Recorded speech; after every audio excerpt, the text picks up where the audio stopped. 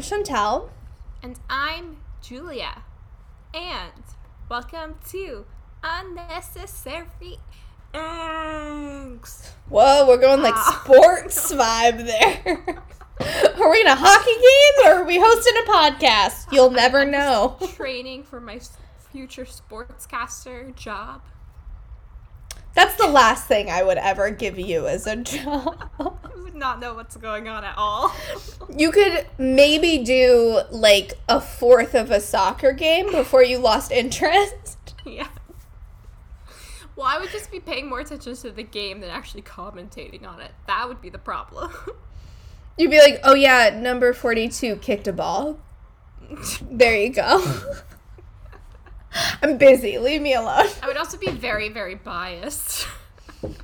That's true. Like, if you were commentating a German soccer game, you would only be commenting against Bayern Munich and, like, how Müller needs to retire and get him off the field. He sucks. We hate him. Word for word, that is exactly what would happen.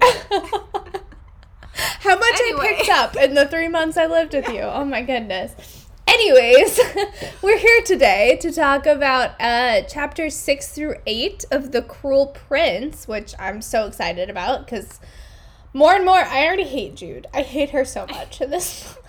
I knew it. I have so many feelings about these chapters. So we have a lot to get into. But first, Julia, what are you drinking tonight and how are you doing?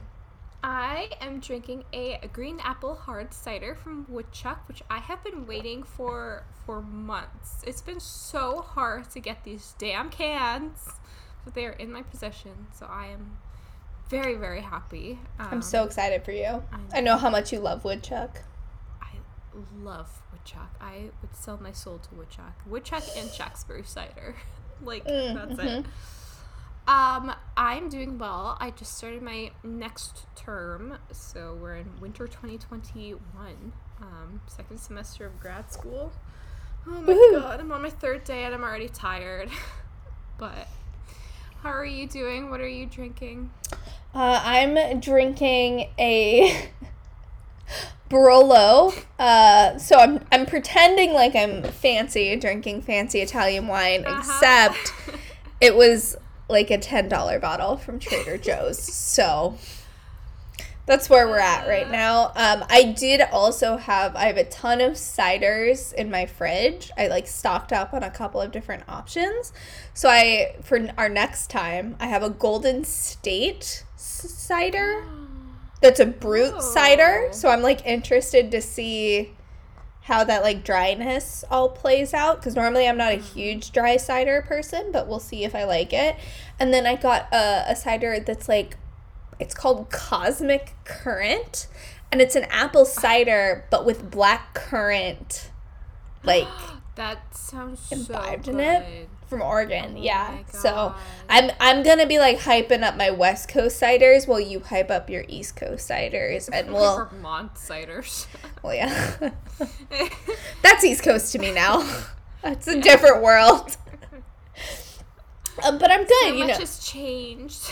I know, man. I'm no longer a New Yorker. It's funny. I was helping to tutor an 8th grader that, daughter of a family friend, and she had a leadership class assignment to determine 3 words that describe her identity, and my mom was asking me to help her, and she was like, is that just like race, gender, and existence? And I was like, is that all you can think of for your identity? Like, you probably are white, but is that a key cornerstone of your identity? Probably not. You're probably more likely to identify as an Oklahoman or a Washingtonian. My mom was like, she's a Pacific Northwesterian. And I'm like, that's not a thing. But nice try, Mom. But I was talking about how I was like, I would probably still classify myself as a New Yorker rather than a Californian, because I don't know how to be like a Californian, but I still got some of those like New York traits in me. But I'll slowly start to flush them out the longer I live here, I'm sure. being surrounded by palm trees will do that to you. Even though I'm in San Francisco. So, but I'm doing good. You know, I'm in my second week of work. My project has picked up very quickly, so I've had a lot of work to do. So thank you for being patient with me as I've postponed our recording of this podcast because I had to work late. Well, I've postponed it first, but yeah. You had a legitimate excuse. I just, needed to type things in an Excel spreadsheet until 10 p.m. last night. That's a legitimate excuse also, so. I should find better things to do with my time. It's fine, though. But, no, I'm doing good. I'm excited. It's been a really good start to the new year. I feel like I've been really productive and active and that things have been going well.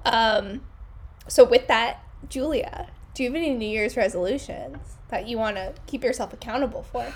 I don't have any legitimate New Year's resolutions other than to get the vaccine. I would love to get out of COVID. Let's move forward. 2021. Come on, give me something better than 2020.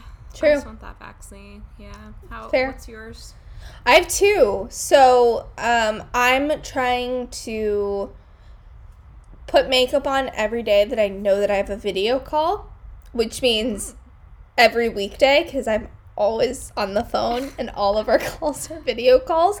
But it's going to mean that, I'm trying to be a little bit more proactive and sort of aware of how I'm presenting myself to other people. So, not wearing sweatshirts on all my video calls with no makeup on because I wouldn't show up to an office like that. So I'm trying to get myself back in that vibe of how to be a professional and exist in a professional setting. Good luck.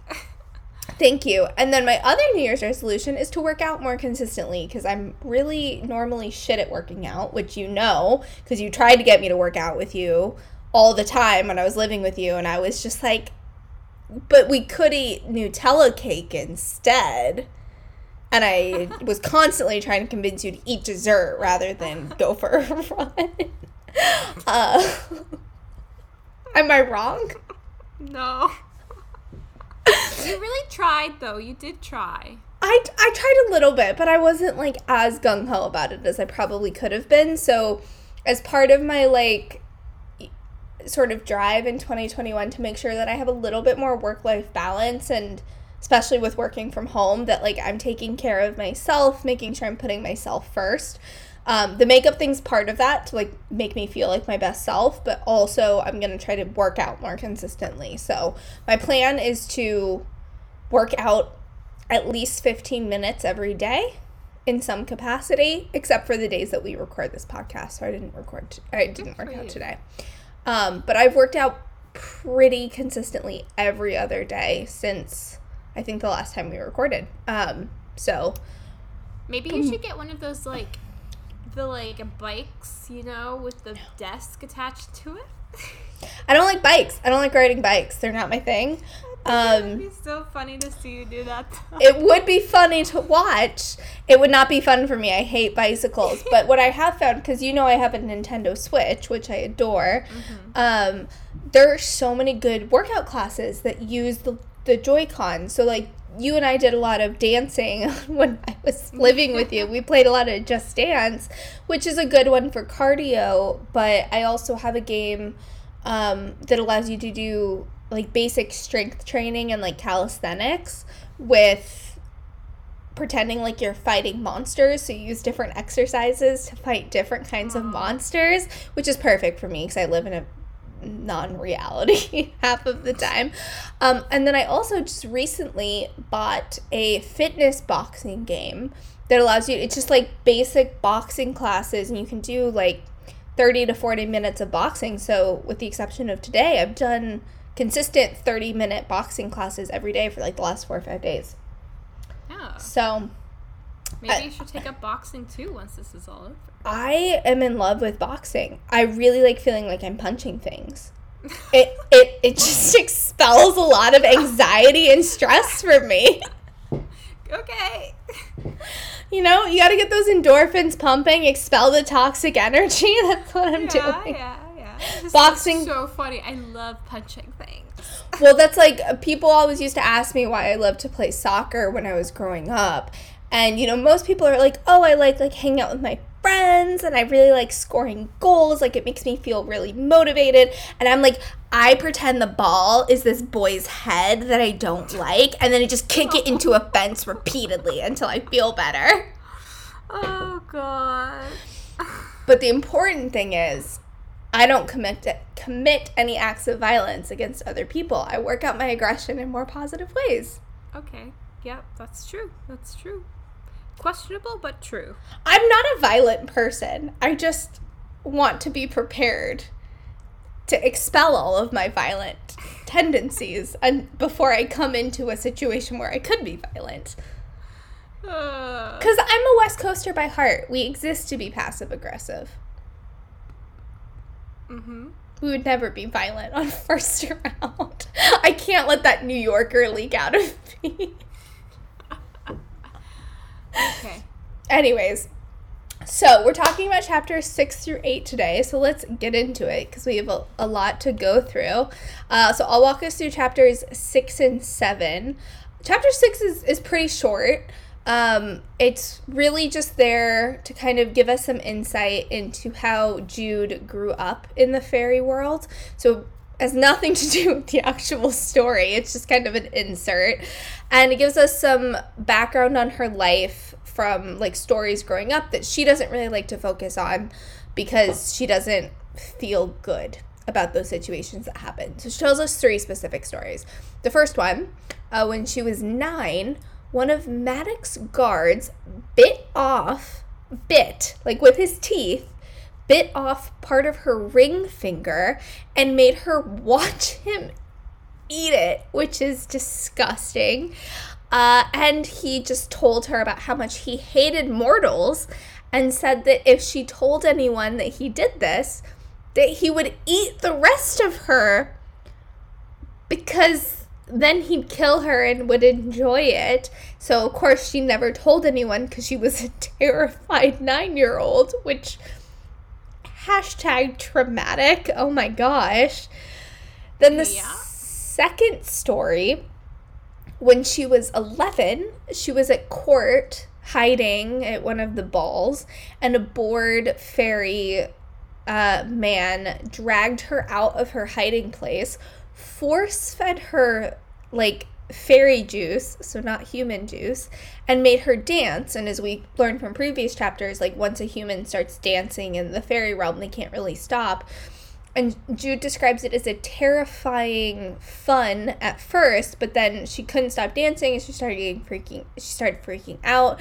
The drink that she was force-fed, because it wasn't, like, meant for human consumption, made her ill, so she was, like, dancing and puking at the same time. And then eventually Princess Eowyn found her and then returned her to Oriana, who was just, like, disgusted with her, and they never told Maddox about it. And then the third story, when she was 14, and Oak, her little brother, was 4, she was, at one point in time, just coming out of the bath, so she wasn't wearing anything really other than a towel. Oak glamoured her, because he didn't want to go to bed, so he glamoured her so she would play with him, and made her play dolls with him, chase him around, and then he realized that he could make her do anything, so he made her slap herself, because 4-year-old humor, he thought it was funny. Tatterfell, the little imp that always helped raise her, found her and helped her, made sure to get her deglamorized, get her rowan berries, and then she wore her rowan berries consistently from then onwards. But still, for weeks after, Oak kept trying to glamour her, but it obviously wasn't working. And Jude was very upset that he kept trying and that, like, he kept trying to, like, intentionally harm her. But she just kind of, like, held it all in, and Oriana would get pissed at her because she didn't like that Jude was showing restraint. She'd rather that Jude would have, like, punished Oak as a child rather than, like, hold on to that resentment and let it fester and then take it out on him later when he was a little bit older, which is weird, but we'll get into that in the commentary, I'm sure. Fairies have a lot of issues. Yeah, they are, like, emotionally repressed and messed up. And then she kind of, like, wraps up the chapter by saying these stories illustrate how vulnerable she is as a mortal, and also illustrate how non-fairy she is. Like, how she will never really be one of them, even if she wants to best them. She'll never be a part of the community. Mm-hmm. Has nothing to do with the plot, though. So then chapter 7, we get back to the plot, and we go back to the school day, like right after their lunch break, where she had pulled that prank on Carden and his cronies, and they're in classes after the lunch break. Carden basically just keeps glaring at her during class because she keeps being a little butt and giving correct answers just to prove how smart she is. But he's also being a brat and just being obnoxious during class and, like, talking over the teacher and stuff.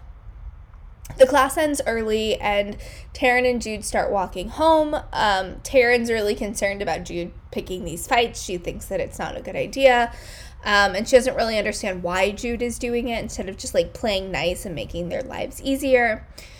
Jude knows that Taryn is right, but she's just still really upset because Maddox said that she couldn't try to be a knight, so she just wants to be reckless and basically jump off this precipice and jump off the edge and not, think about the consequences of her actions, which frustrates me to no end. It's fine.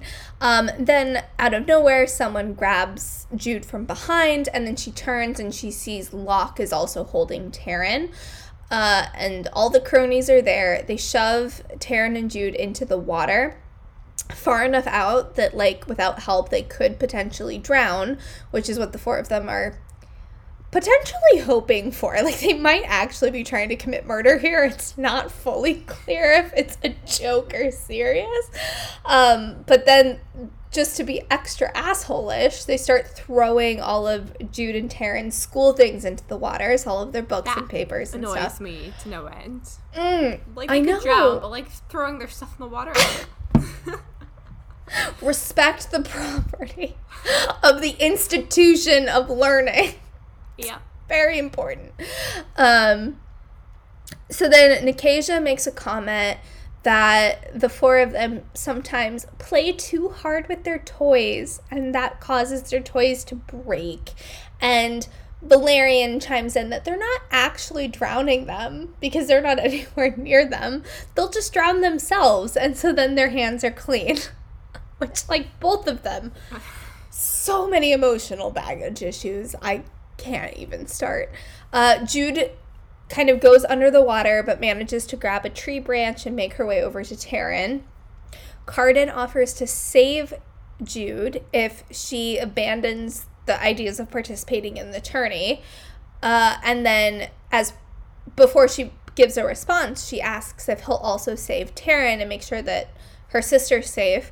And he's curious if she will only listen to him if it's for the sake of Taryn, and is, like, asking her if she feels noble by wanting to protect her sister, which is such a weird statement, but again, we'll get into it.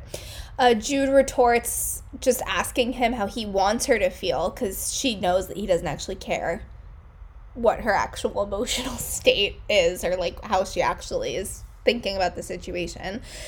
And then he, like, goes off on a tangent and asks if being a twin makes her feel like she's been doubled or like she's been halved, which is, like, such a weird...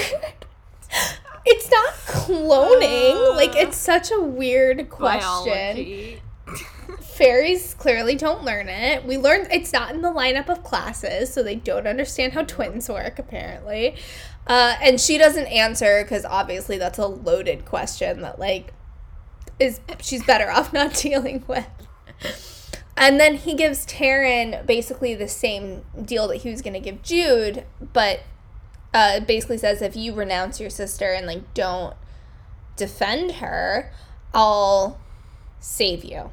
And also you have to kiss both of my cheeks. And I won't hold you accountable for Jude's defiance. Mainly, he's doing this because he wants to show Jude that she will always be alone. Which, man, is he living up to the title of this book. What a dick. Jude tells Taryn that she should go save herself, basically, and Taryn does. And then Cardan points out how easy it was to get her sister to abandon her, and threatens that there's so much worse they can do with enchantments and curses to, like, make her life a living hell. But it's, like, also this completely disregards the fact that she literally told her sister to go. So it's, like, it's not... She made herself alone. He didn't make her alone. But, again, it's a moot point. So Taryn's then out, Jude's still in the water, and she has to basically kiss Cardan on both cheeks and kind of, like, grovel to him. And then they get bored with dealing with the situation, so they leave. Jude gets herself out of the water, and her and Taryn walk home. Taryn's just kind of crying, because she's a soft girl. She's got a lot of feelings. And Jude is just, like, simmering in how much she hates them. And also how much she doesn't belong. So, lots of action in Chapter 7. Oh, yeah. That was a lot packed in there. Yeah. Chapter 8, though. Woo-hoo. We get a lot more action. Yeah, we do. Slightly different variety of action. So we start the chapter with Jude being woken up by Vivi, who is shaking her, and declares that they're going to the mall. In the human world, not a fairy mall. I love this so much. I know. We're going to the mall. Hop in. Jude puts on some human outfits, which is like jeans and a t-shirt, basically, and like some sneakers. And thinks back on how Vivi used to say they would all escape back to the mortal realm, but it never really happened because reality set in. Vivi turns ragworts into horses and commands them to take them into the mortal realm, which apparently isn't that challenging, and fairies go there all the time, since the fairy realm is always near the mortal realm, beside it and beneath it, in all the crooks and crannies. Sure. So, there could be one right outside my door, for all I know. I hope not, for your sake. So then they each get on a horse, it's Taryn, Jude, and Vivi, and ride through to the mortal realm and quote-unquote park their horses near the mall, which would be such a sight to see. In Maine. Like, they're in the Maine. state of Maine, which is so random. I love that. Maine doesn't get enough fictional YA action. Like, I have no care for Maine, but I just love that it's this random state in a YA book that you never see Maine, right? I feel like you see it in a lot of adult books. Adult books, but not YA. I've never seen YA. YA, you know what what else? New York or You don't see in YA? North Dakota. Yeah, because there's nothing in North Dakota. At least in Maine, you get some good oceans. There's Fargo. There's nothing else in North Dakota. Like, what are you gonna do in Fargo? I don't know. Hang out with Ben Affleck? I don't know. Anyway, so they walk around. I love this. J.C. Penney, which is like... Throwback? What? This book didn't come out that long ago. Why are they walking around J.C. Penney? I mean, to be fair, in my little Vermont mall that I would always go to, there is still a J.C. Penney there. But, like, otherwise, I don't think J.C. Penney really exists. It does. I shopped there in high school a lot, so, like, I relate to this. Like, I bought all of my... because they went bankrupt a few years ago. They still exist, though. Yeah, in, like, small towns. Yeah, they're in Maine, Julia. I know. It's just funny. Also, JCPenney's have Sephora's in them a lot of times, so maybe Vivi just wanted a new lipstick. Who knows? So they go to JCPenney, and we learn that Vivi loves going to the mall. And Taryn somewhat enjoys it, and Jude just wants to scare little children because the world makes her angry. Is that a good app's description of the app description of how she's feeling? Vivi brings them to where they brought them to, because she wants them to work out their problems. Like, she's like, it's clear Taryn and Jude have problems. We're going to the mortal realm because I want to go to the ball and you guys can work on your problems. Win-win situation. So Jude apologizes for putting Taryn in a tough situation, and Taryn is where Jude is angry for her choice, aka leaving her, which, like, she's Jude not told her right to leave her, so it's fine. Vivi then chimes in saying that Jude needs to level up her prank game on the prince and to get over knighthood because it would be boring. God, Vivi. I don't know if she's, wrong there, but... So, Jude flashes back to when they were kids, and they once ran away to the mortal realm, and Vivi made sure they were housed and fed with her magic. Both Taryn and Jude wanted to go back to Fairy. She went with them, Vivi went back with them and stayed, even though she hated it there. And Vivi tells them that they are there to meet her girlfriend, who doesn't know about Fairy, and wants her to move in. They want to get a house together. The escalation in this chapter is insane. It's a lot going on. Like, I didn't even know how to summarize it quickly, because, like, so many things happen from sentence to sentence. It's, like, insane. So they want to move in together in the human realm, not in Fairy. And she also wants Taryn and Jude to come live with her and forget everything up from Fairy, which this is coming right off of, like, a whole paragraph about how Vivi could not convince Jude and Taryn to stay with her in the mortal realm before, so why does she think it's going to happen now? We don't know. And to get used to living in the human world again.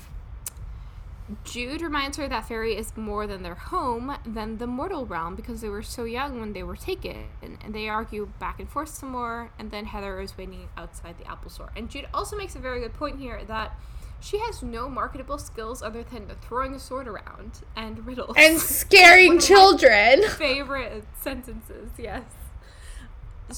She's thinking it realistically, what can I say? That's true. Also, I love the, like, normalness of this chapter, that it's like, and then I know. Heather is waiting inside the Apple store. After everything we've been talking about, Heather's the girlfriend. In case that wasn't clear. They meet Heather, the girlfriend, and Jude comments on how ironic it is that for how much Vivi tries to not be like her father, she also fell in love with a human. We then learn that Heather's nickname for Vivi is V, which is just a nickname for a nickname. And they sit down and get coffee. Heather gabs about her community college art classes, and Jude and Taryn dodge awkward questions. They admit she is the first girlfriend of Vivi's they have met, and awkwardly tell her that their dad is conservative, which is why she has never been invited over before. It's like such an awkward conversation. The understatement of the century. God. So they hang around the mall some more and then say goodbye to Heather. And after Taryn and Jude tell Vivi she will have to be honest with her at some point, they then stop at CVS so Jude can get some tampons for her and Taryn. Another perk of being mortal, because fairies apparently don't have periods, or they get their periods but only annually, and their padding is crap. And there's a whole paragraph on this. Which I had to include it in the summary. Weird enough as it was. I appreciate it, but we'll come back to that. We'll get back to it, yeah. As they walk back to their horses, not their cars, their horses. They're weed horses. An emo teenage guy grabs Jude's wrist, calling her sweetheart, and clearly about to ask her out. He saw her in the food court, which, what happens next, I can't blame Jude for. Like, if a guy grabbed my wrist, I would react this way also. She, of course, nails him in the jaw and then kicks him in the stomach, and he's on the ground crying, and Jude realizes he was just trying to flirt. So they all run away, and someone's yelling at her because this guy, whose name is Milo, is bleeding. Which is so good. So Vivi casts a spell at him to make him wander, or pixie-led, so he can't follow them, and they head back to their horses.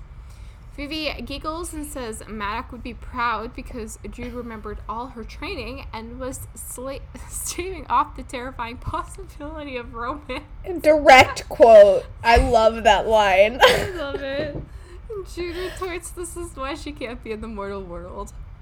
Back in Fairy, Jude is pondering what happened both at home and at school and is gearing up for the summer tournament the next day. Cardan would not keep her from fighting. Actually, the opposite. His threats are why she wants to fight.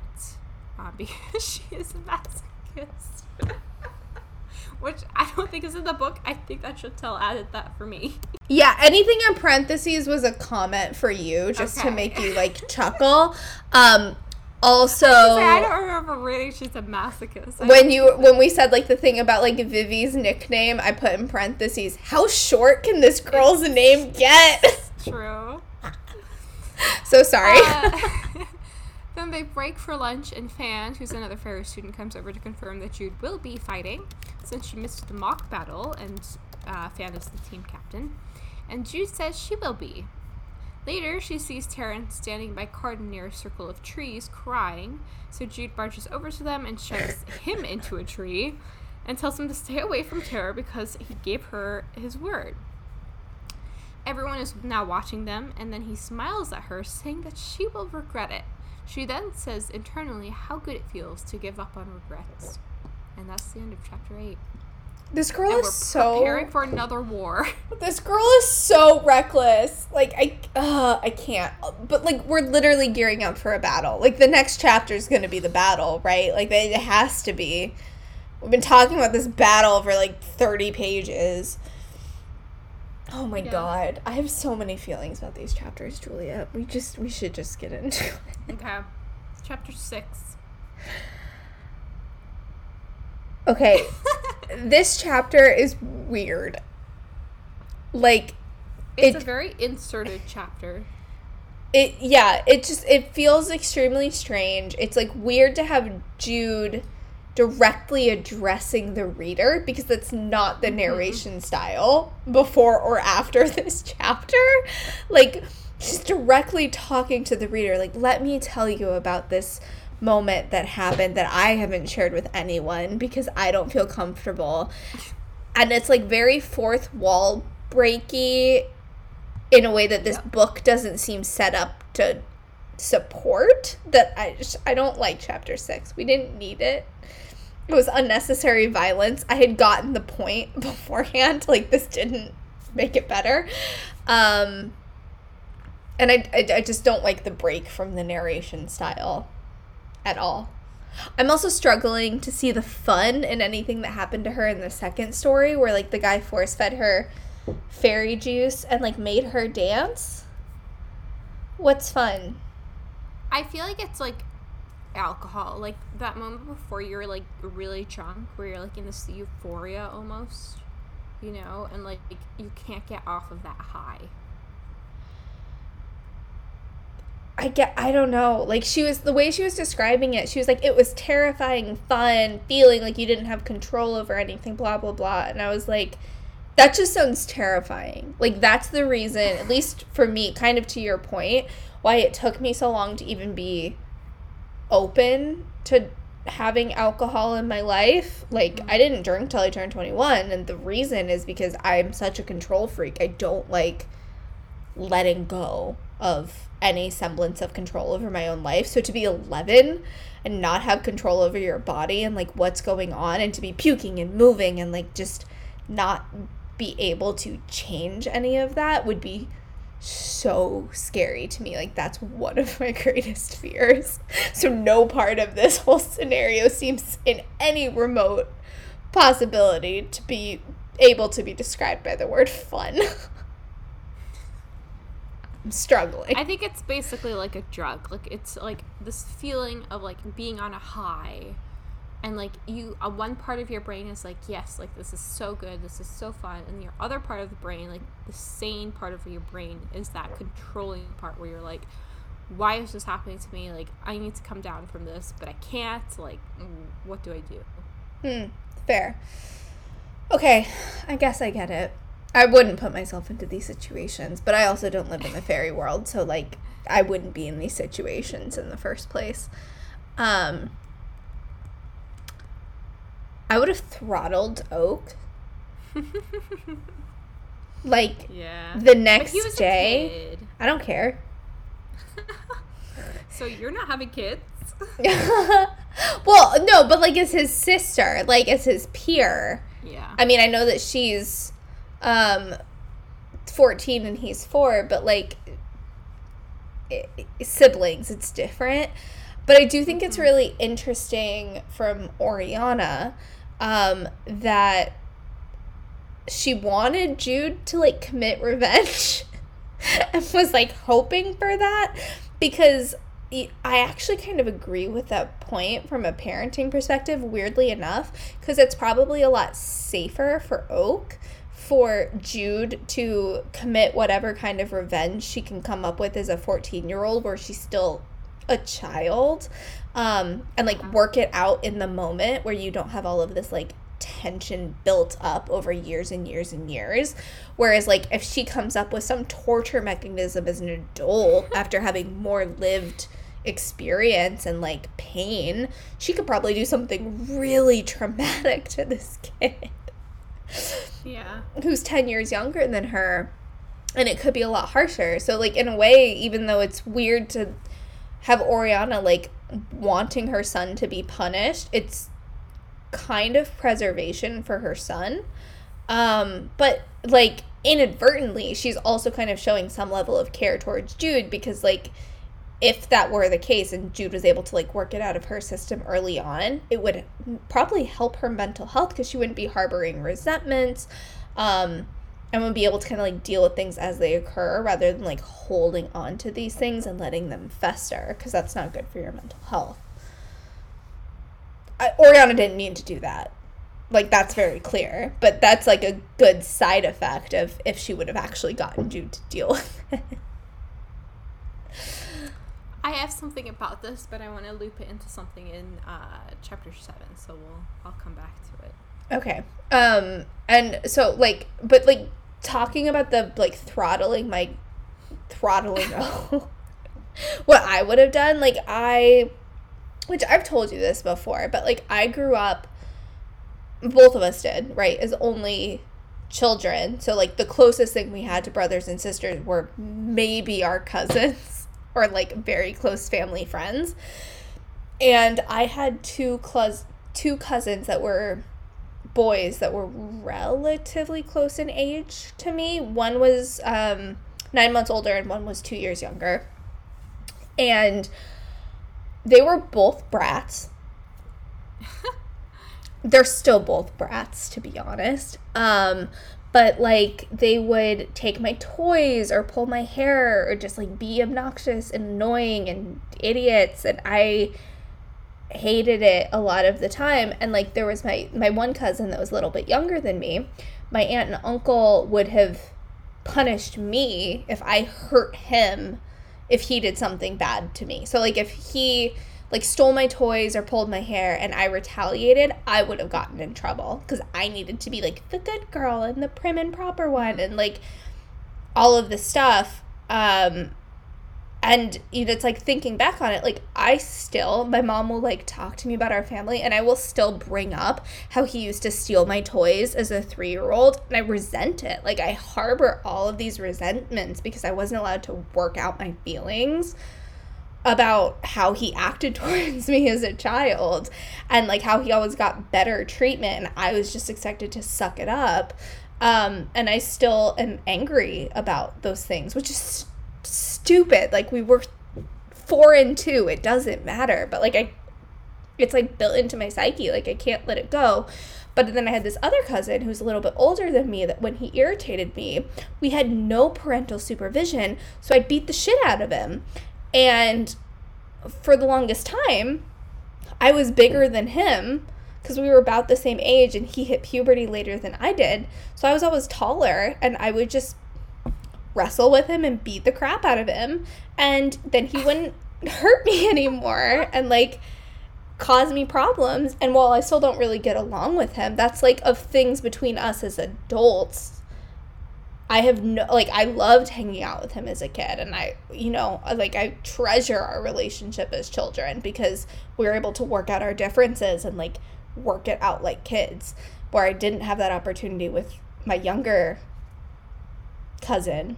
And so I see Oriana's point is the long story. TLDR.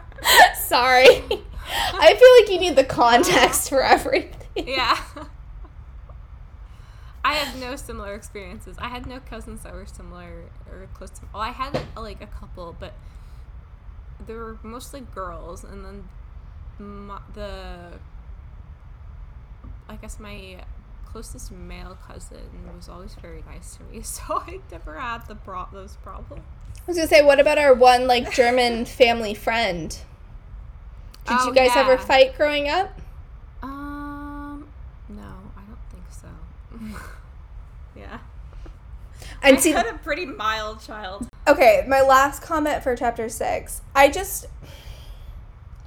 Like, Jude illustrates all these points to basically be like, I'm not a fairy, and I hate how mortal I am, and all of these, you know, it's like she's ashamed of being human, and it's not clear what she wants. Like, she's very wishy-washy on what she is expecting to gain and like what her goals are. And so that's, I mean, you had a great point at the beginning of this podcast. She's an unreliable narrator, and oh God, am I seeing it, because I can't identify like what's her motivation, what's driving her, like what she actually wants in this world. Like, it doesn't seem like she wants to be one of them, but then she's so lustful after their lives that like, I just don't get it. Why would you want to be a part of this cruel world? Just go hang out at the mall. It's easier. The Apple Store has so many fun things to play with. Like, what the hell? But, like, you have to remember, she's 17 years old. Like, she's not even at college age yet. Like, kids, anyone who has their life together at 17, I would be so impressed by. And, like, this is the world that she grew up in. This is what she's used to. And it's hard, like, in that aspect, not in, like, a fairy aspect, but, like, in the, like, I don't really know what I'm doing here, but this is my home. Like, in some ways, I think I relate to that in, like, Vermont. Like, it was hard for me to leave Vermont, because, like, that's what I knew, but, like, I needed to get out of Vermont. It was not where I really belonged, you know? Mm-hmm. For her, and I think needs to figure out, like, does she really belong in fairy, or does she belong in the human world? I think she's jealous.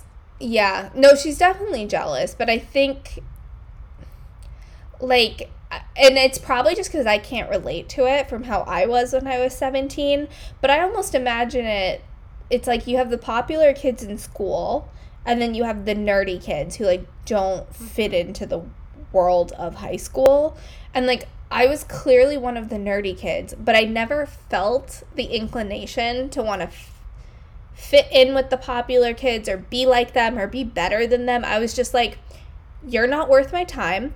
I'm leaving this world. I have better things to do than like deal with your petty drama. And so I moved across the country, and like I did that without a hesitation. Like, I was so ready to get out. I didn't want to deal, which is like, I think that's why I relate to Vivi so much, and why I'm struggling to like get a grasp on Jude, because I can't relate to that lived experience, because it's just not how I lived my experience of wanting to, because I fully wanted to escape. I did not want to ingratiate myself into the world around me whatsoever. Like, by the time I was 14, my mom was like, where do you want to go to college? The University of Washington? I'm like, Columbia. She's like, New York? You've never been to New York? I'm like, somewhere far away from here. USC? Columbia, Case Western Reserve, I'll go to Ohio. I don't care. Just get me out of this town. Mm-hmm. So maybe that's my struggle. I'll try to keep that more in perspective. That's a good point, I think. Do you have anything else for chapter 6? I just, like, I want to talk about toxic bravery and YA. Like, how much time do you have? I know. It's just, like, every time I read it, I get pissed about it. Because, like, on the one hand, I don't want to read YAs with, like, super scaredy cat characters. On the other hand, I don't want to read YAs where, like, the female protagonist always has to go and get herself killed. Or, like, has to, like, be this, like, fearless, like, confident, like, no vulnerability, like, person. Like, it's just not realistic. It's because they don't write YA protagonists that are Ravenclaws or Slytherins, Julia. We can't relate to them. I know. But, like, it feels... This chapter annoys me in that it feels like Holly Black's trying to kind of, like, get to that place where, like, she isn't fearless. Like, she has vulnerabilities that she doesn't want to talk about. And so these are her flaws. Here you go. And then, like, moves on from there. And, like, I'm like, that's not enough. Like, we do get more as the story progresses, but this particular chapter just feels so, like, it's like a slap in the face. Like, here you go. Let's move on. Like, right. It's like, it's very much telling, not showing.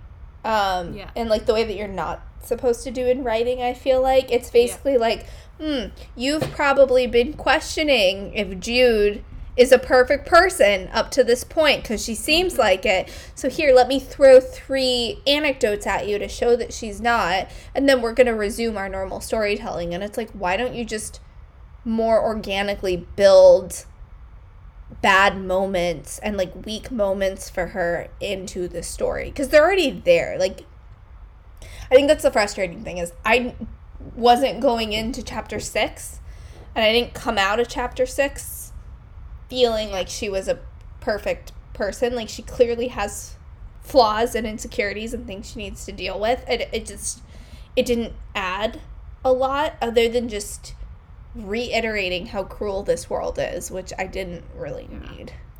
I think that character backgrounds are probably going to be Holly Black's, like, Achilles heel. Like, she has, it comes up again later where she, like, inserts stuff to justify why a character is, like, the way they are. And it's kind of like, yeah, but also no. She should just take a tip from her friend Leigh Bardugo that you need to tailor the flashbacks. Because if we've learned anything from Six of Crows, which is basically our gospel at this point with how much we love this book, but, like, rehab.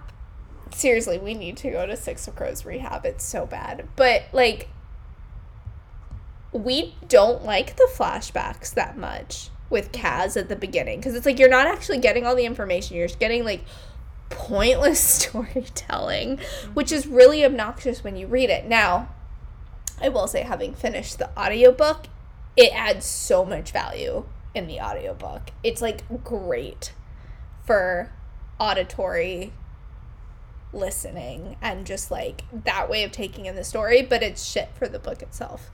And, like, they should learn from that. It's like, don't do that. Just show us the story, show us the characters in the moments that they're in, let us feel their lived experiences.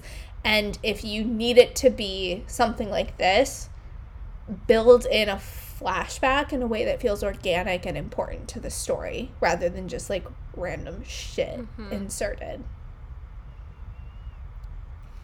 Okay, so anyway. We hate chapter 6. Great. Moving on to chapter 7. Okay, wait, here, I'll start with do I have anything for chapter 7? I have very few comments, so please start. Oh, I looked up Nixies because I was very confused by what a Nixie is. It turns out they are Germanic water spirits. Ooh! Basically, they're mermaids, which is very redundant because she also talks about mermaids in the book. So, like, what's the difference between a Nixie and a mermaid? Like, the Nixie that they talk about in, at least on the Wikipedia page, is the Lorelei, which is, in American terms, a mermaid. So, yeah, you know what the Lorelei is. Well, on the Rhine River. I would say the Lorelei is a siren. I wouldn't say she's a mermaid. Well, isn't a siren a mermaid, though? It just reels in men?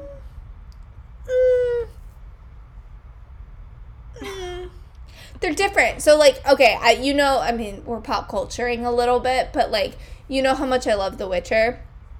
And I've played The Witcher 3, the video game, and I've been slowly but surely working my way through the book. So I finished the first 2 short story collections, so The Last Wish and Sword of Destiny.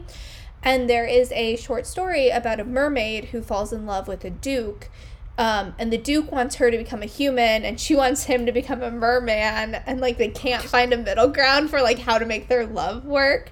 And it's all about, like, making the little sacrifices for the people in your life, because every Witcher short story has a fucking moral.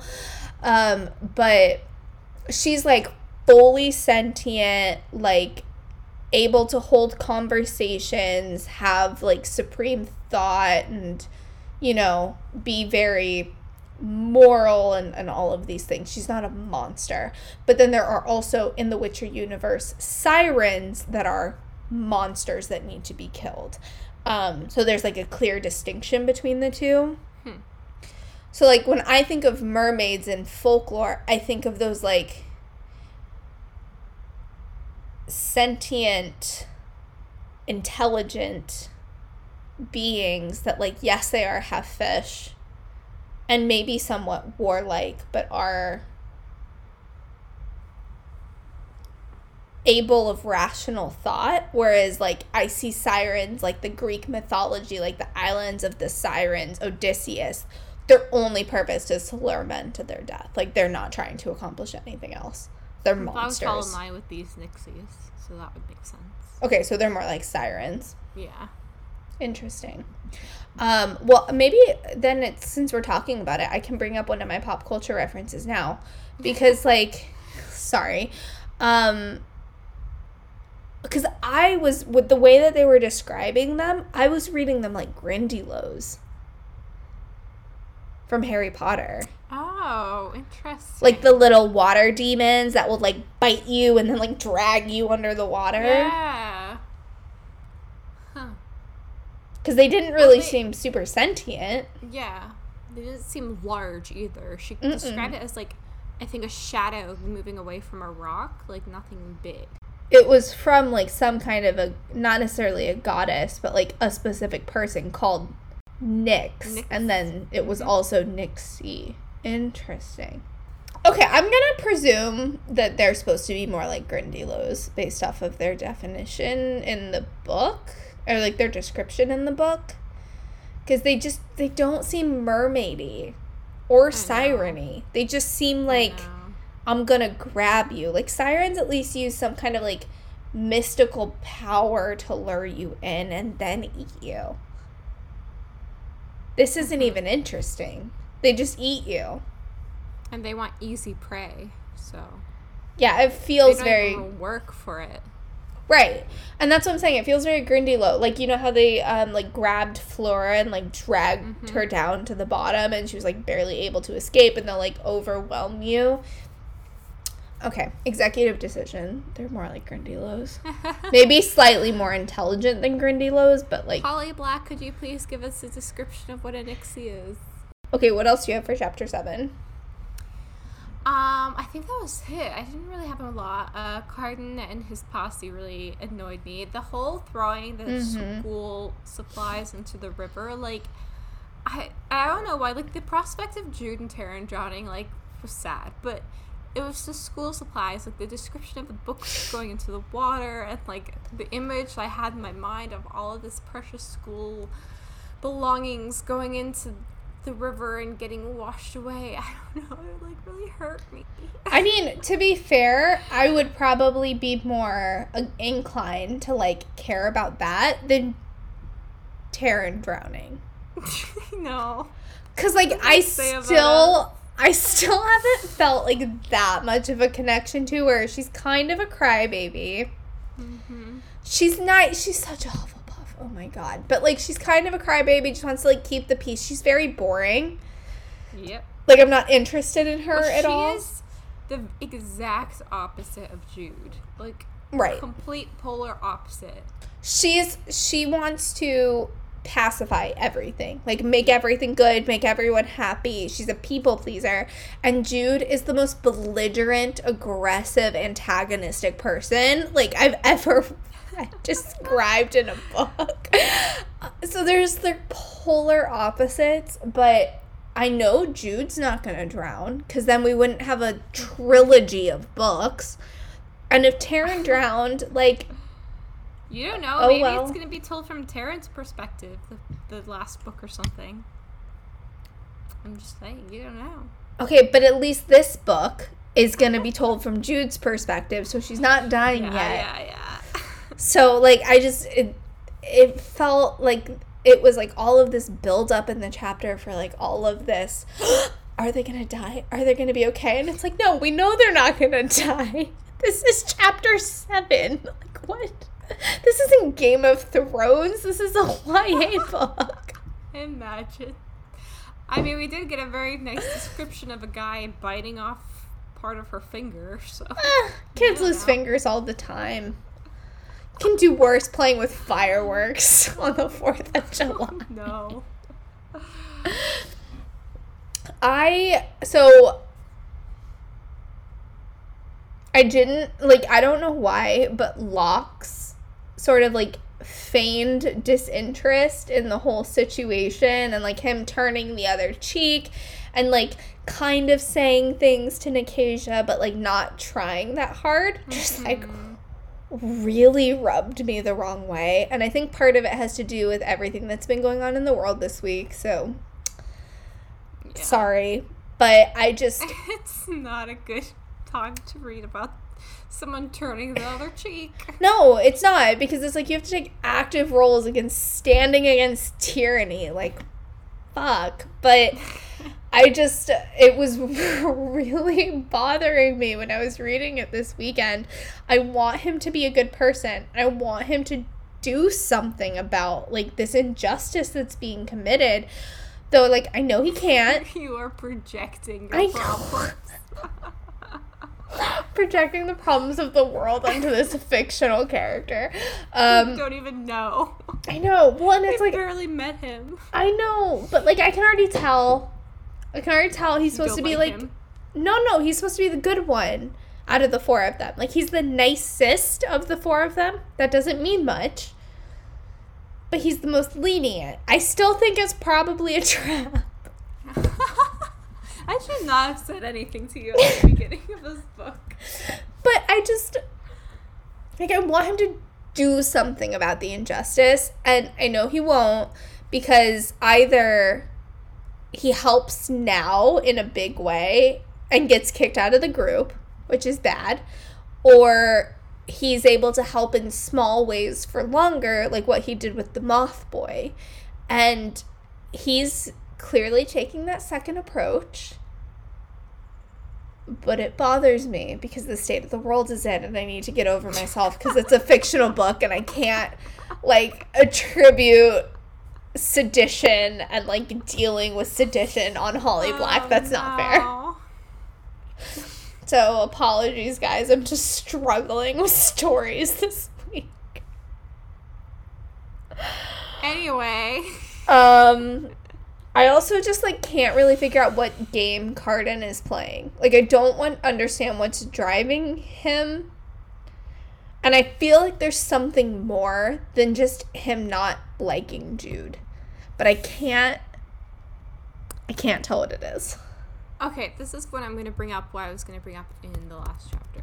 I think that it's pretty clear from Oriana's whole not trusting Jude because of what Oak did, and Cardan's comments about how does she feel this, like, sense of, like, I don't know, goodness for defending her sister. Like, why? Like, he's clearly confused about why she would do something to help her sister.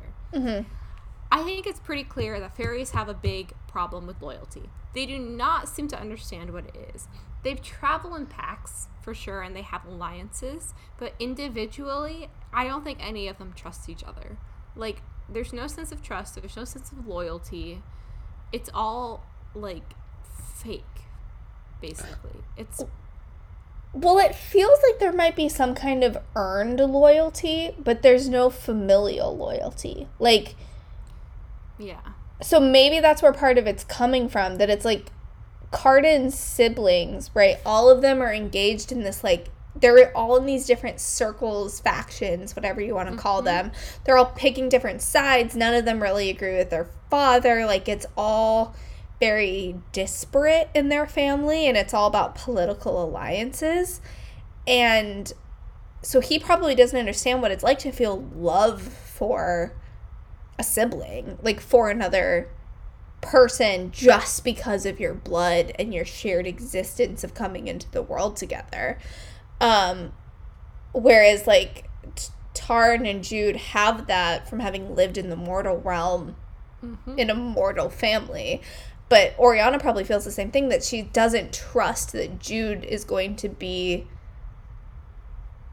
careful around her son because she doesn't understand the concept of familial loyalty other than what she feels for Oak as her son. Yeah. But it seems like Locke, Valerian, Nicasia, and Cardan are all very bound and, like, that they trust each other. Are they, though? Well, Locke clearly won't disappoint them, so, like, something's binding them together. But, like, it's also in Locke's interest to be in that posse. Like, they're clearly, you know, the Regina Georges of their little school group. I was gonna say Mean Girls reference. Like, they're pretty clearly, like, the top, whatever. Oh my god, is Locke the catty Heron? Oh my god. I don't think he is. That would be funny.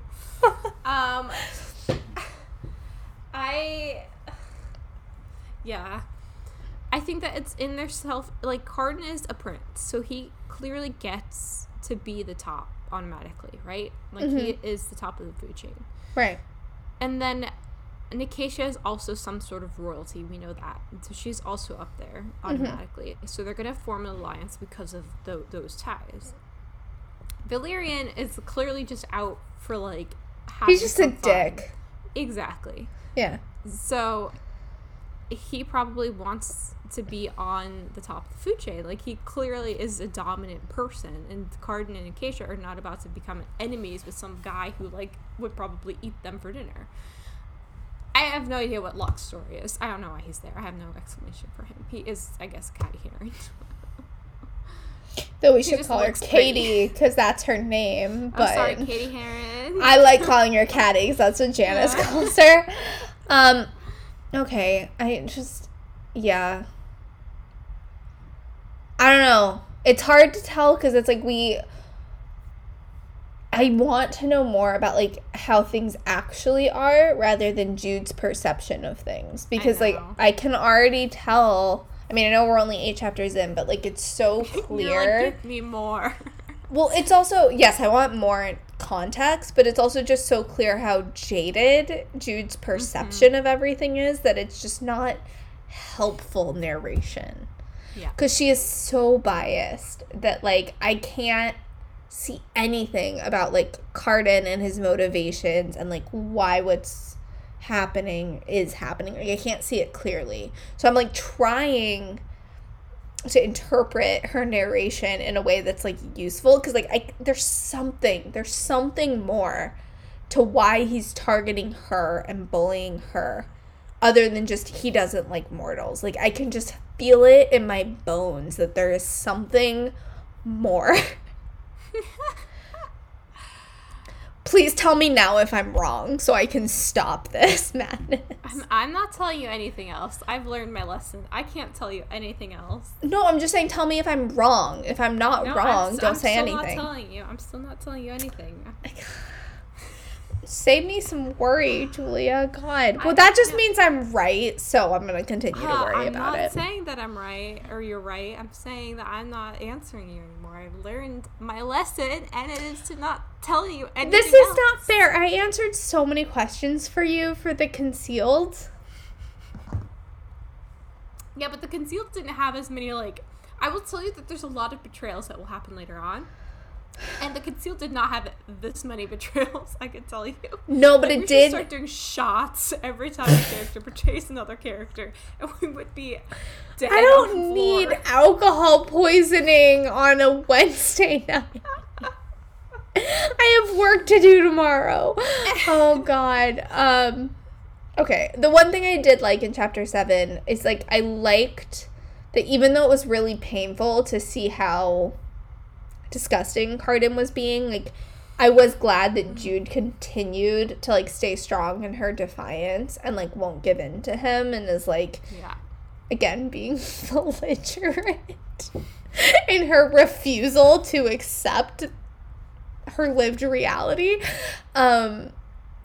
Like, she should give in to this and, like, give up, but it's nice to see that she isn't. I always love that, like, bravery and resiliency in heroes, even though I can't relate to it whatsoever, because I'd give up so quick. Because I have no sense of bravery. I'm all about self-preservation. But, yeah. Also, Taryn's weak in this chapter. Like, why are you willing to forsake your sister? Just fucking swim. Get it together, Taryn. Come on. Jude she's like waging war on the world and needs to get over herself. She is an angsty teenager. Cardan feels the need to reinforce the fact that he's immortal. We know, dude. You've told us every chapter. Like, I don't need to be reminded again. Jude doesn't need to be reminded again. This is, like, for him, the only thing that he can hold over Jude. Yeah, that's true. That must be it. Because, like, otherwise, he must think that she's immensely stupid, which doesn't make sense at all. Because she's, like, answering questions correctly in class. Like, she clearly knows what's going on in the world. Mm-hmm. But then my conspiracy theories start coming out again. I'm like, what's happening in this tournament that he's, like, so hardcore pressing that she shouldn't fight in it? Like, something's gonna happen in this tournament. I'm predicting it now. It's not a normal thing. Okay. The coup's coming, Julia. The coup is coming. Okay. Maddox leading it. That's why he doesn't want her to fight as a knight in the tournament. Uh-huh. Because he's gonna do something. Uh-huh. The world's getting to me. Yeah, it is. Okay, you might be a little disappointed, just like a little bit. I'm just gonna tell you that. Probably. I mean, so it could very well be that it's just like the fairies don't want integration of the mortals into their world, which this isn't a pop culture reference, so I'm gonna say it now. But it, like, felt, the way Cardan was talking felt very, like, the integration of public schools, like Ruby Bridges era kind of time frame, just like very icky feeling about like how the people on the wrong side of history were dealing with things. So I don't want that to be the only reason that he's rejecting it. I want there to be like something more impactful, like Maddox planning a coup. Again, not really good for the current state of the world, but, like, that would just make me feel better about the situation overall, that there's, like, this ulterior motive and this secret plan, and everyone's in on it to try to keep Jude out of the fighting. I'm probably wrong, but, like, I'm gonna stick to my guns on my prediction there. Okay. And we'll come back to that at the end of the book. You can throw it in my face later. Okay. Yeah, that's all I got for chapter 7. Sorry, that was very long-winded. No, that was good. That was great. Okay, chapter 8. Oh my god, I put this comment in the wrong place. Wait, you start, because I need to move this to my pop culture references. Okay. I personally, this was a long paragraph about periods, but I loved it. Like, I feel like we don't talk about periods in my fiction with all of these, like, teenage girls fighting monsters and going into battles and saving the world, and never do we learn about their periods. Like, how do they take care of their periods? Like, it is a real thing. Like, are they all famished to the point where they don't have their periods? Which, that is, are they all gymnasts? Yeah. Do we need to have a talk here? True. But, like, I think that she went maybe a little too in-depth about it. She was, like, trying to, like, justify having this whole insert about tampons. But, oh, like, my God. It's okay. I can get on board with it. I very much enjoyed that anecdote. I agree. don't know if I have anything else to say. I mean, I already said this when we were going over it, but like, I relate to Jude, because I too would react in the same way if some guy tried to grab my wrist to flirt with me. Like, it's one thing to catcall, it's another thing to get physical. Like, you don't go there. I'm sorry. In a mall? Teenage boys are so dumb. They really are. Anyways, that's all I had. Okay, I have a lot of comments for chapter 8, so I apologize in advance. I have so many feelings about this book, Julia. So at the beginning of the book, Jude makes a comment about Vivi, which I thought was really interesting. She says that Vivi has cheerful selfishness, which she encourages other people to have too, which is why it's so easy to hang out around her. Because, like, she's cheerfully selfish, but she wants you to be that too. So everyone's having a good time being cheerfully selfish. I don't understand what that means. And I was hoping you could explain to me what cheerful selfishness is. Because, like, I've clearly never experienced that in my life. I feel like it's, like, healthy selfishness. Like, sometimes you have to be kind of selfish because you have to put yourself forward or ahead of other people. Mm-hmm. I think that's how I took it as to me. Like, I'm going to take a day for myself, even though I have work due for someone else, but, like, I have been working my butt off. Like, that sort of. So it's like having a good attitude about the balance in your life for self-preservation. Yeah. Okay. Yeah. I don't understand that because I don't do that effectively or healthily, so, like, good to know. Yeah, I didn't do that either for a long time. Let me tell you, it feels good. I'm getting there. 2021's been great. Like, my New Year's resolutions, it's working. I really love, too, also, before they go to the mortal realm, how much time Holly Black spends on, like, describing each of their outfits. I know.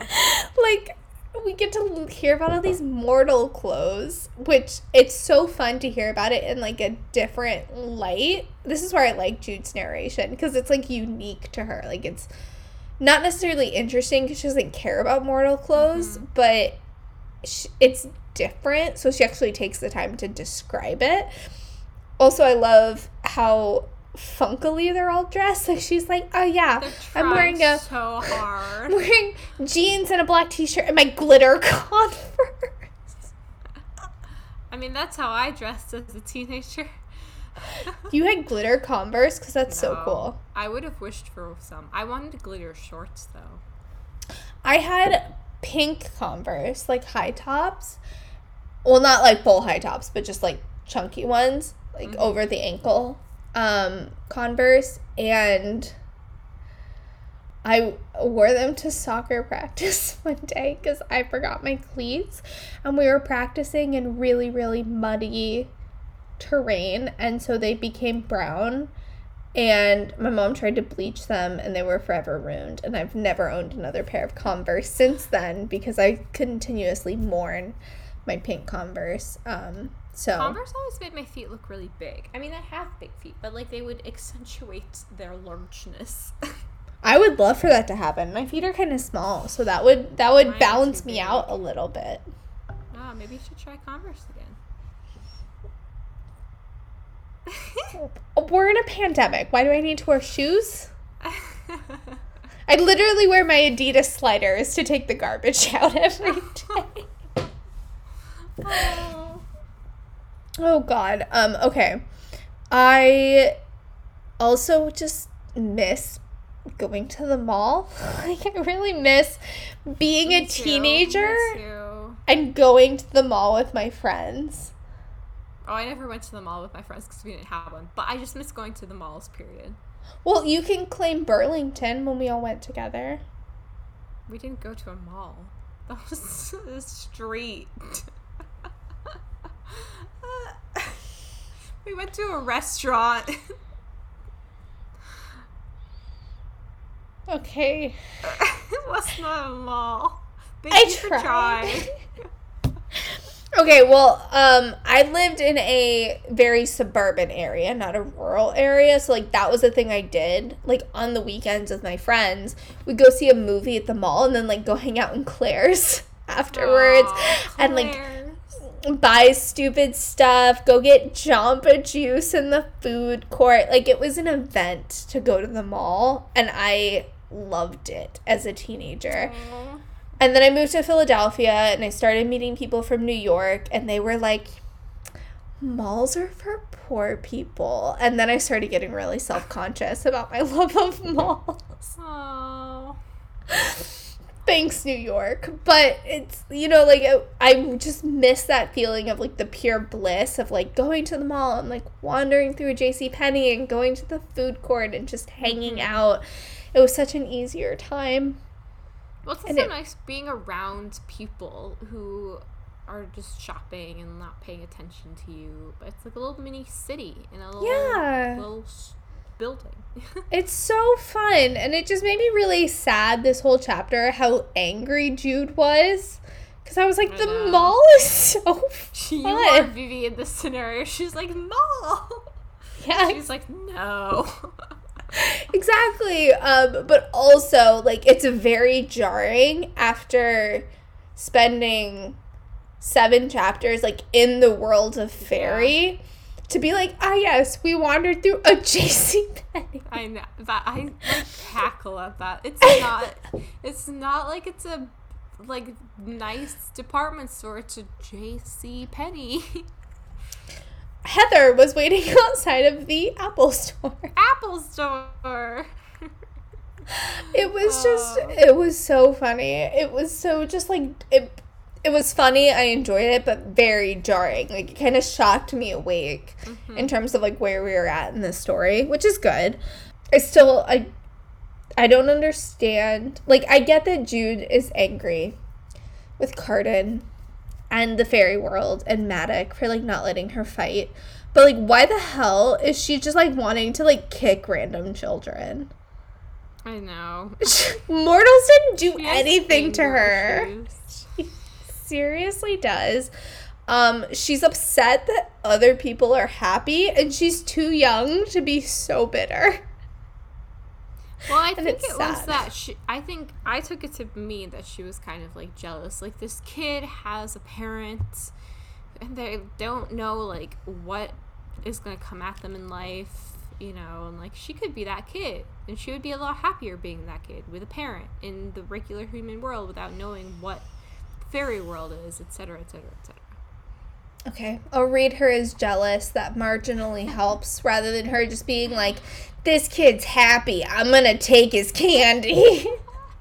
Which is how I was reading it.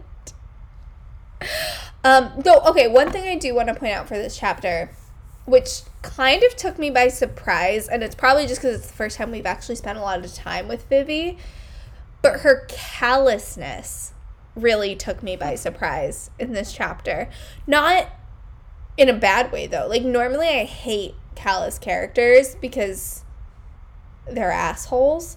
But, like, kind of going back to that cheerful selfishness, like, somehow the callousness and the coldness just, like, works on Vivi in a way that I still relate to.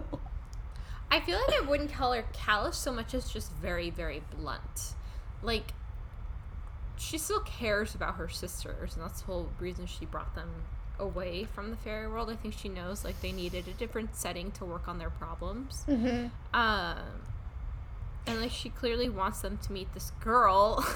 Right. She's, like, casual, like, I'm gonna move in with her. And they're like, what?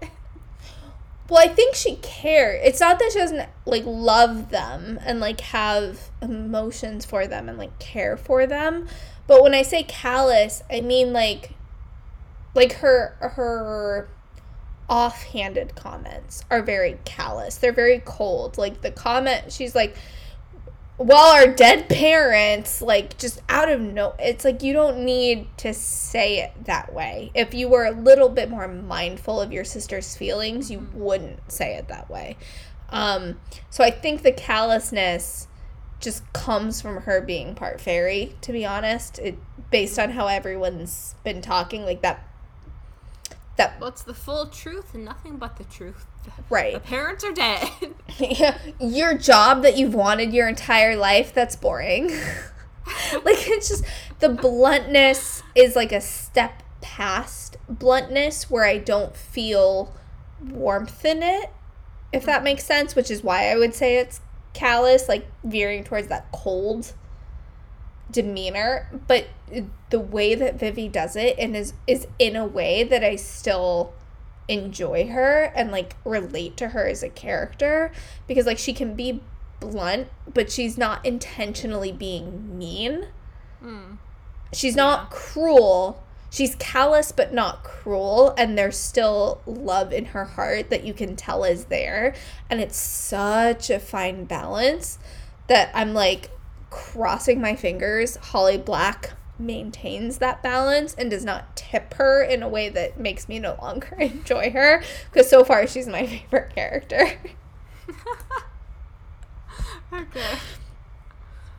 But like some of the things that she says, like they're a little cold. Like especially the thing about Maddox killing their parents. It's just like a little out of nowhere and cold.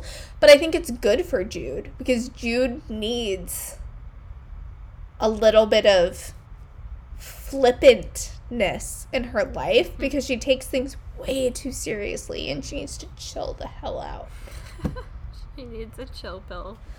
And then Jude makes a comment about Vivi being like Maddox, about like liking Heather. And I would appreciate your thoughts on this. I think Jude is just being a brat. Like, I think they're still very different. Maddox took their mother to live with him in Fairy, sounds like probably didn't listen to her wants and wishes, and that forced her to fake her death and escape to the mortal realm. Whereas like Vivi wants to do everything to make Heather feel comfortable and like conform to her life rather than try to bring her into Vivi's current circumstances. So I still think that there's a clear divide, even though that they're both in love with humans. Yeah. I think Maddox would just be mad that Vivi's clearly trying to make a life away from him. Like, it's clear he's trying to still keep her there. And, yeah, I don't know. We'll see how that unfolds.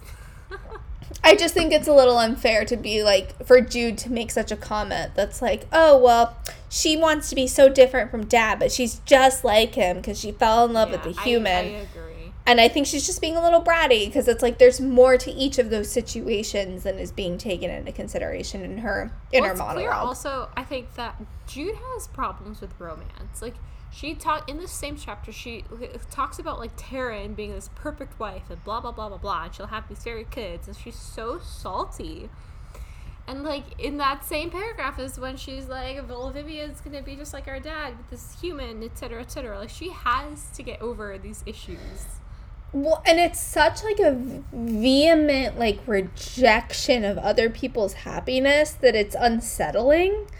Like, I wish it was more a situation where Jude was, like, Ace, and she was just like, I can't be bothered with this stuff. Happy for you, though. Good job.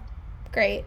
Like, that, I think, would be a little bit more palatable to me than... Yeah.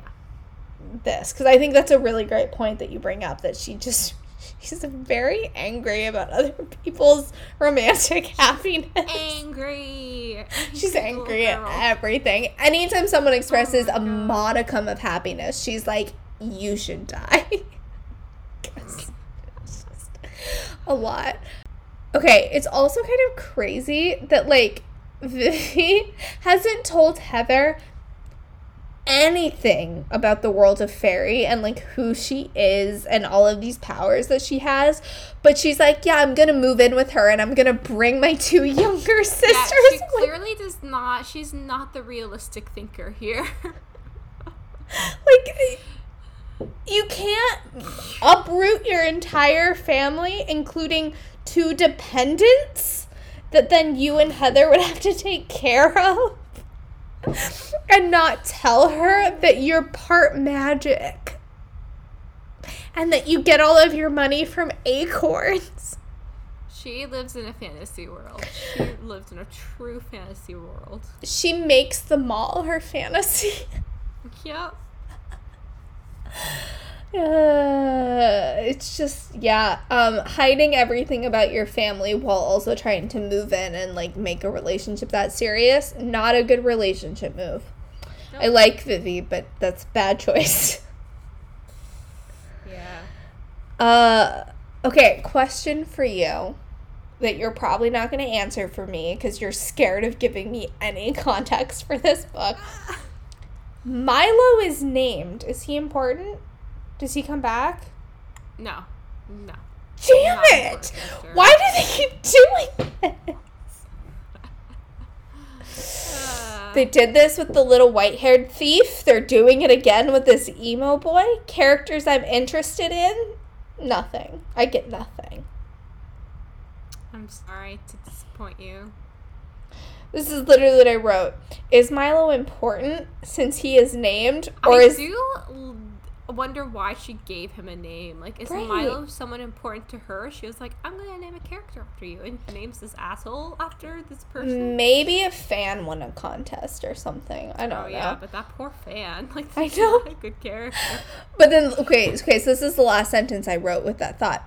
Or is this yet another situation like the little thief where I get my hopes up for foreshadowing and nothing happens for me? Oh, I'm sorry. That's all right. I'm trying to make more out of this book than it is, just like you kept trying to do with The Concealed. It's what we do. Also, I just want to say, like, staving off the terrifying possibility of romance. Perfect line. Mm-hmm. That's my quarantine. In a nutshell. That's my quarantine mantra. Oh, that's you? Okay. I mean, that's me too, but this not out of choice. Jude just does it because she has a choice. You don't have a choice right now. I do. I have a choice. Not really. Like, it's not organic. Like, it's harder to meet up with people. It doesn't feel quite right, you know? I have 113 notifications on Hinge, Julia. I could find a boyfriend from one of those if I really wanted to. Anyways, so yeah, staving off the terrifying possibility of romance. I relate to Jude on that, even though I think she's out for a sad life that I'm trying to get over myself.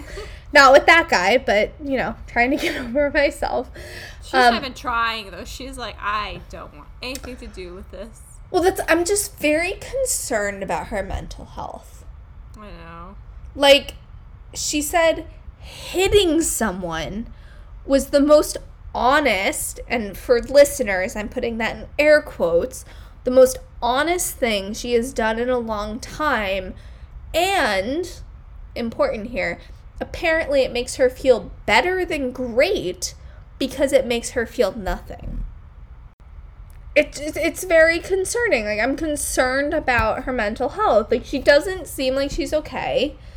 And feeling empty is not the goal. Yeah. I also don't really understand how hitting someone makes you feel honest. I mean, you did say you took a you took a boxing, and punching felt very good, so maybe it's the same thing. We'll never know because we're never going to punch anyone, so. Right. Like, I've slapped people in the past, and I felt horrible after it. Like, I do not like committing any acts of violence, but the motion of, like, it's punching, like, the air, like boxing, or even punching a punching bag. You're just, like, expelling negative energy from your body in a way that I think not all exercise allows you to do. Like, I don't get that same feeling when I'm running. I don't get that same feeling when I'm doing squats or pull-ups or push-ups or whatever random exercises you come up with. Like, they feel good. They, like, make me feel healthy, but it doesn't give me that same, like, rush of calm and, like, chill. Whereas, like, boxing, it's, like, very energetic. Like, you're pumping your blood a lot, but it it feels like you're expelling toxins and like negative energy from your life. So like when I finish a session of boxing, I feel so calm in a way that I haven't felt from any other exercise. I wouldn't feel that way if I punched someone in the face. Like, I would feel horrible, and I'd get them a towel to mop up any blood. Yeah, and also I'd be cradling my hand. Yeah, I'm not Jude. I can't relate to Jude at all. So, like, feeling honest after punching someone, just, I don't get it. I just don't get it. I can't relate to her. This book is really hard for me. Okay. I'm trying. I don't know. But, you know, maybe when she says she feels nothing or empty and, like, you know, hitting someone felt honest, that, like, she just, as a character, maybe doesn't have the right words to describe what she's feeling. So maybe it is more in line with, like, what I feel when I take a boxing class or, like, do a boxing class on my Switch, where it's, like, this stress and anxiety and pressure that she has mounted on herself felt lifted. Yeah. So she felt I think that free. She needs to have someone she can talk to honestly about feelings. Because, like, I don't think she feels that way with Tara, and I don't think she feels that way with Vivi. And those are the only two people that she could possibly do that with. And it seems like everyone in Fairy has a lot of their own issues. They're not going to listen to her. No. Like, therapists probably don't exist in Fairy.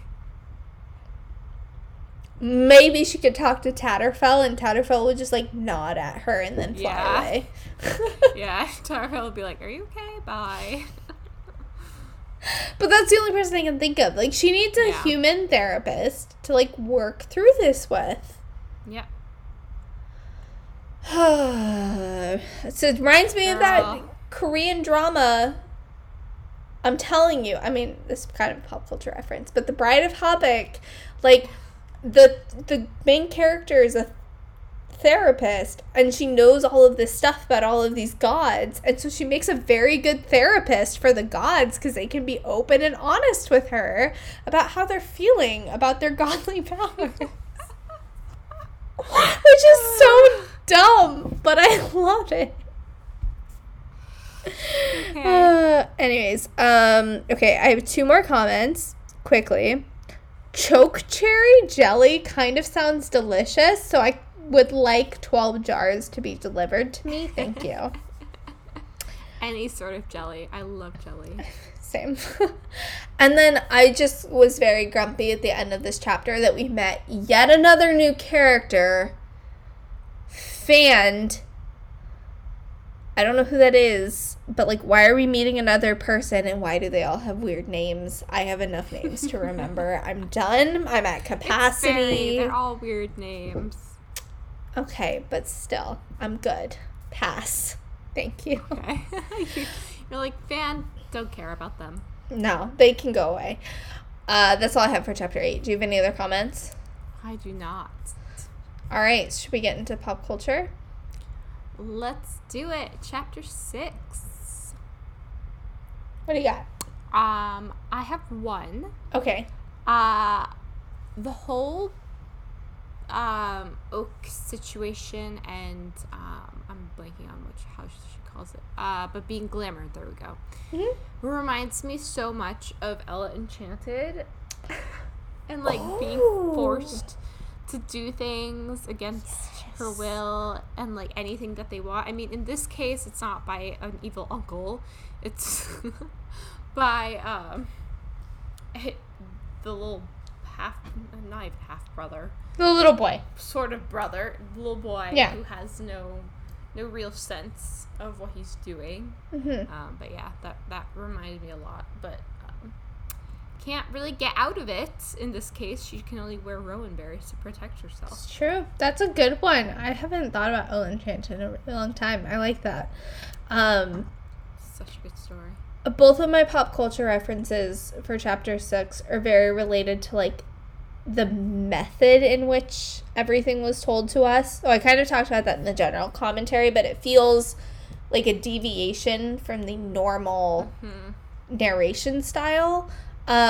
So I'll do my second comment first. But, like, I could almost kind of get the sense of, like, a monologue aside in Hamlet, where it's like all of this action is happening and all of these things are going on, and then all of a sudden Hamlet's like, to be or not to be, that is the question, and just like goes off, and you're like, wait, Yeah, that's so true. Though. Why are you speaking and no one else can hear you? What's happening?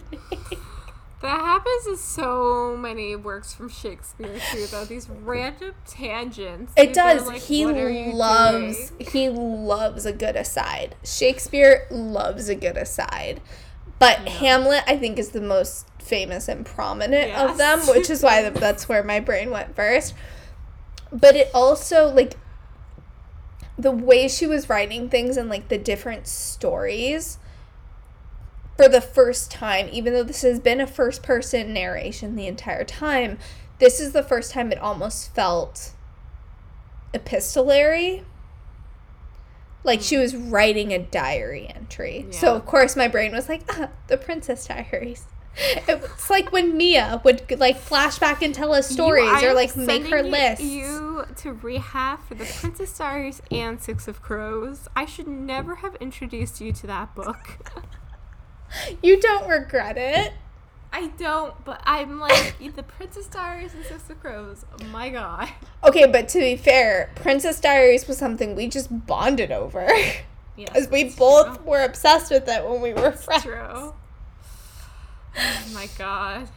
I can't help it. Like, every time I read an epistolary, like, novel, my brain either goes to two places. You either get, like, the very structured, highbrow epistolary novel, and then my brain goes Frankenstein, or you get lowbrow Princess Diaries, and this is lowbrow. Oh my god. Like, it's just teenage cattiness. I would love one podcast episode that we do without something relating back to the Princess Diaries or Six of Crows. Like, what? I think most of The Concealed does not mention either of those two books. Okay, good. Okay, yeah, doubtful but good. That's all I have for chapter 6. It's The Princess Diaries and Hamlet. Okay. Chapter 7, I don't think I had anything. I just had the mermaid comment. Okay. So I had the Grindilo comment, so similar there. So I'll do my second one first, because I think it'll be easier. So I think Jude, as I kind of was mentioning, she's being very, like, reckless, like, picking all these different fights and, like, giving off this vibe that she wants to basically just throw herself off a cliff because Maddox said no to her. So she's just gonna be insanely reckless and all over the place, and I don't care about the world attitude, and you can treat me however you want. Like, I will stick strong to my convictions, whatever. And it was just the way that certain parts of it were described were, going back to The Concealed, very reminiscent of Bella in New Moon, where she was, like, seeking those adrenaline highs to try to find those, like, glimpses of Edward. So she went literal cliff diving because she was being reckless and not thinking about the consequences. And that's Jude. She's not thinking about one consequence. She's like, how can I get the high of feeling like I'm really powerful? I'm going to do that thing. I'm going to pull a prank. I'm going to shove Cardan into a tree. I don't care. And that's just not a good choice. And then I don't know why this came in so clearly for me. I know the moment it happened, they were talking about the classes in chapter 7, and they said that they had a cat-headed goblin as their teacher, and that Cardan was, like, glaring at her from across the room, and immediately I was transported to, like, 2012 Chantel sitting in a chair at the Pantages Theater in Seattle or maybe the Fifth Avenue Theater in Seattle, watching Wicked for the very first time with the goat professor. So you still have that animal-like professor, and loathing between Glinda and Elphaba popped into my head. Jude is Elphaba, Cardan is Glinda. You cannot convince me I am wrong. That is like the hardest connection. Like, I do not know how he got from point A to point B, but okay. It's because of the animal teacher thing. Like, for some reason, the cat-headed professor reminded me of the goat professor, and my brain just, like, went on a tangent. But, like, you have to admit, they have an animal teacher. They're at a magic school. Elphaba is a teacher's pet and is always answering questions correctly and being really obnoxious, but no one likes her, and she's not very popular because she's different from the rest of them. And Galinda's super popular, and everyone's constantly sucking up to her, but for whatever reason, she hates Elphaba and is now to try to make her life miserable. You cannot tell me that is not Cardan and Jude. I will not listen. I would never have made that connection in a million years. That's so good. I miss Broadway. Yes, clearly. That's all I got. Yep, so that's all I got for chapter 7. What do you got for chapter 8? So the whole going to the mall scene reminds me a lot of Vampire Academy. Cannot for the life of me remember reading it in the books, but I have watched the movies a lot, or the movie. We've watched the movie a lot together. Yes, I have. And they're going to get their prom dresses or whatever they're doing. And also, like, it's like a direct copy. I don't remember what her name is in Vampire Academy, but she thinks that somebody's trying to attack them because this girl is screaming, so she basically, like, karate chops this poor girl in the middle of the mall. Is that the Zoe Dutch character? Reason. Yes. Mm-hmm. Same idea, going to a mall and thinks that she's getting attacked. Jude attacks this guy and doesn't realize oh my god, pretty harmless. That's a great connection. I love that. Yeah, and then the period scene, the tampon scene, here remind me a lot of in the Queen's Gambit. Beth Harmon gets her period in the middle of a chess tournament. Obviously, this is her first period in in the Queen's Gambit. But she has to go to the bathroom, and she's like, what the heck do I do? And this girl comes in and gives her a pad. She doesn't end up using a pad, but that's regardless. Like, there's still an appreciation for, like, directly talking about how this is affecting a character. Because like, it matters. They're inconvenient. They're so annoying. They don't come at the best of times. And you have to just deal with it. We're women. We have to suck it up and deal with it. Being a woman's hard, and it's part of our lived reality, and we shouldn't pretend that it's not. Yeah.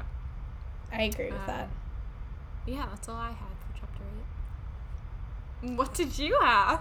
So I wrote one down while we were talking. That's one that I had to move. Where something, like, just the way you said it when we were first talking about chapter 8,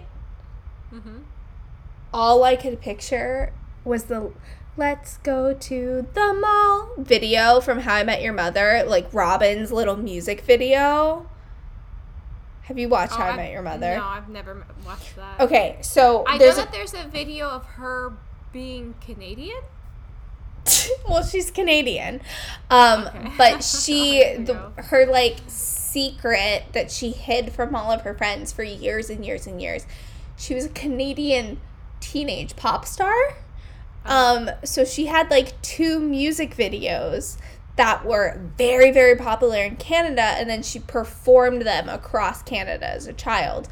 And one of them was called "Let's Go to the Mall," which she then performed in malls across Canada. And it was literally, like, her dancing around this, like, mall in Canada with her friends, and like, let's go to the mall, and they just like hung out at the mall, but all of the rest of the lyrics were like super sexual because someone else wrote them. And there were these like teenagers.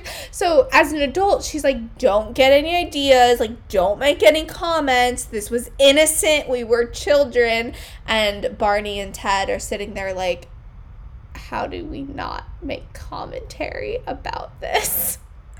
Oh god. That's not really relevant to my pop culture reference, but just the way you talked about Chapter 8 like triggered that music video viscerally for me. Oh god. So people that have watched How I Met Your Mother will probably I don't appreciate get the that, reference. but- I have another Princess Diaries comment. Oh no. Okay, go. But this is a movie comment.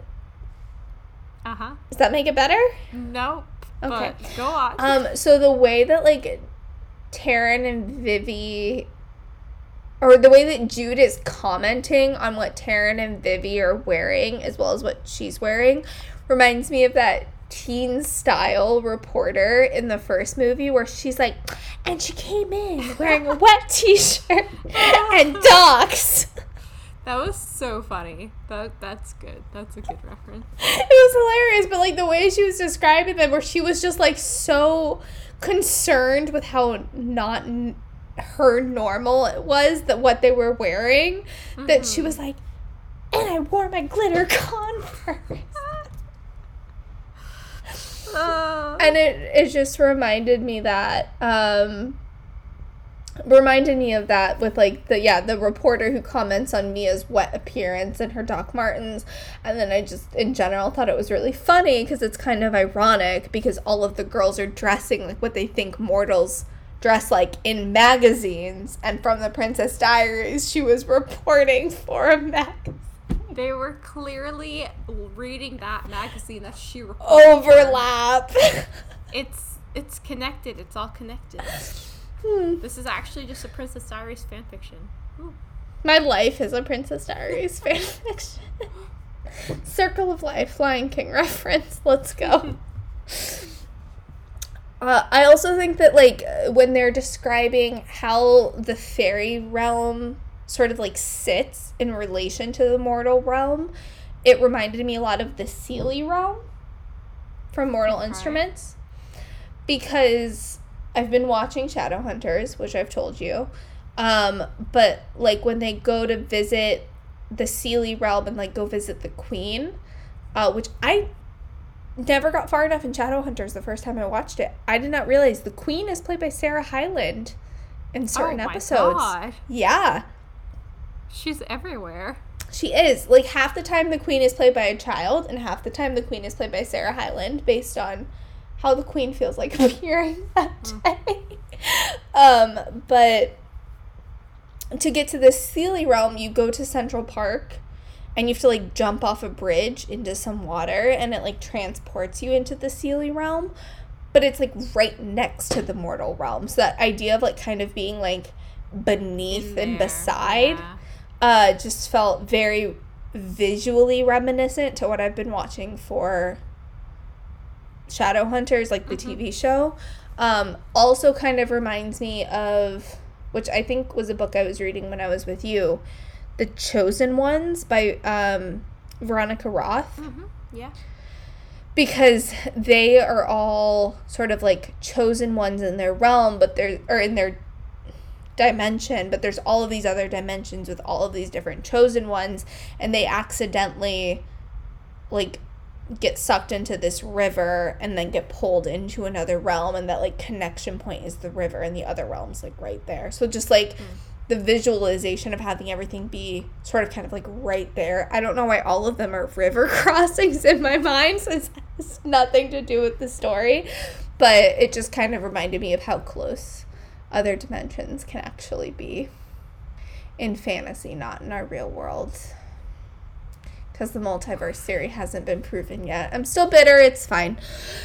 And then, similar to what you did in The Concealed, her beating up Milo was miscongeniality trigger for me.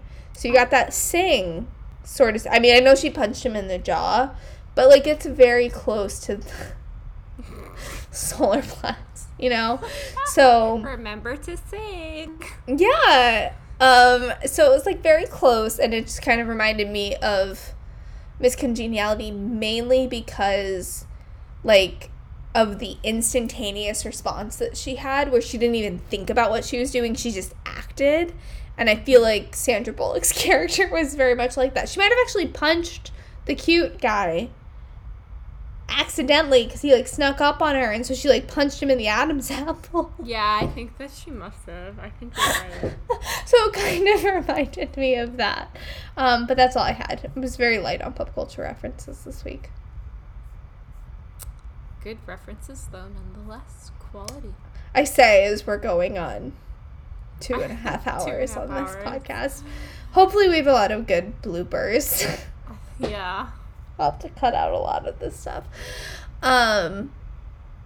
Okay, so MVPs. Oh, MVPs. Oh my god, I always forget about those. Yeah, MVPs come first. I don't know if I have an MVP. Oh no, do you have Julia. an MVP? I do. My MVP is Vivi, because I love that she's living her best gay life. I obviously want her to be more honest with her girlfriend, but I'm very proud of her otherwise. Especially because she's trying to move in with her. Like, this girl is a mess. She'll figure it out, and Heather will love her anyways, and it'll be fine. It's all gonna be fine.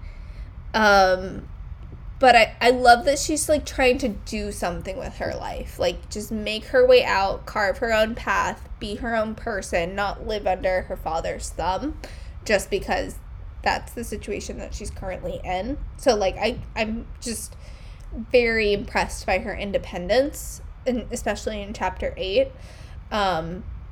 And I also love that even though she's kind of callous, she really cares about her sisters and is really trying to make sure that they make up and that their little trifecta doesn't go completely, doesn't get completely broken. She wants to make sure that they're all still together. She wants them to come move in with her. Like, she still wants to take care of them and make sure they're taken care of in general and not leave them to the whims of her father, who's really cruel and also not their biological father. So she, like, recognizes that that's probably not smart. It's probably not smart to abandon them. So yeah, Vivi's mine.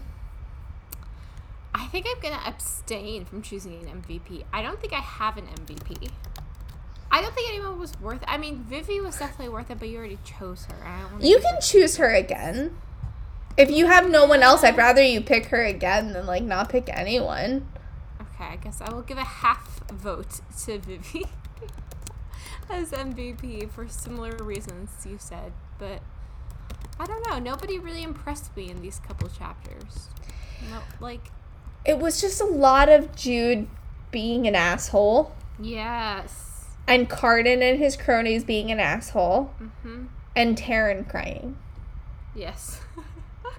You could give it to Heather for being cool and also asking really good questions. Oh, I'll give it to Heather then. Let's change it up. I'm gonna give my vote to Heather for being normal and bringing us a sense of calm.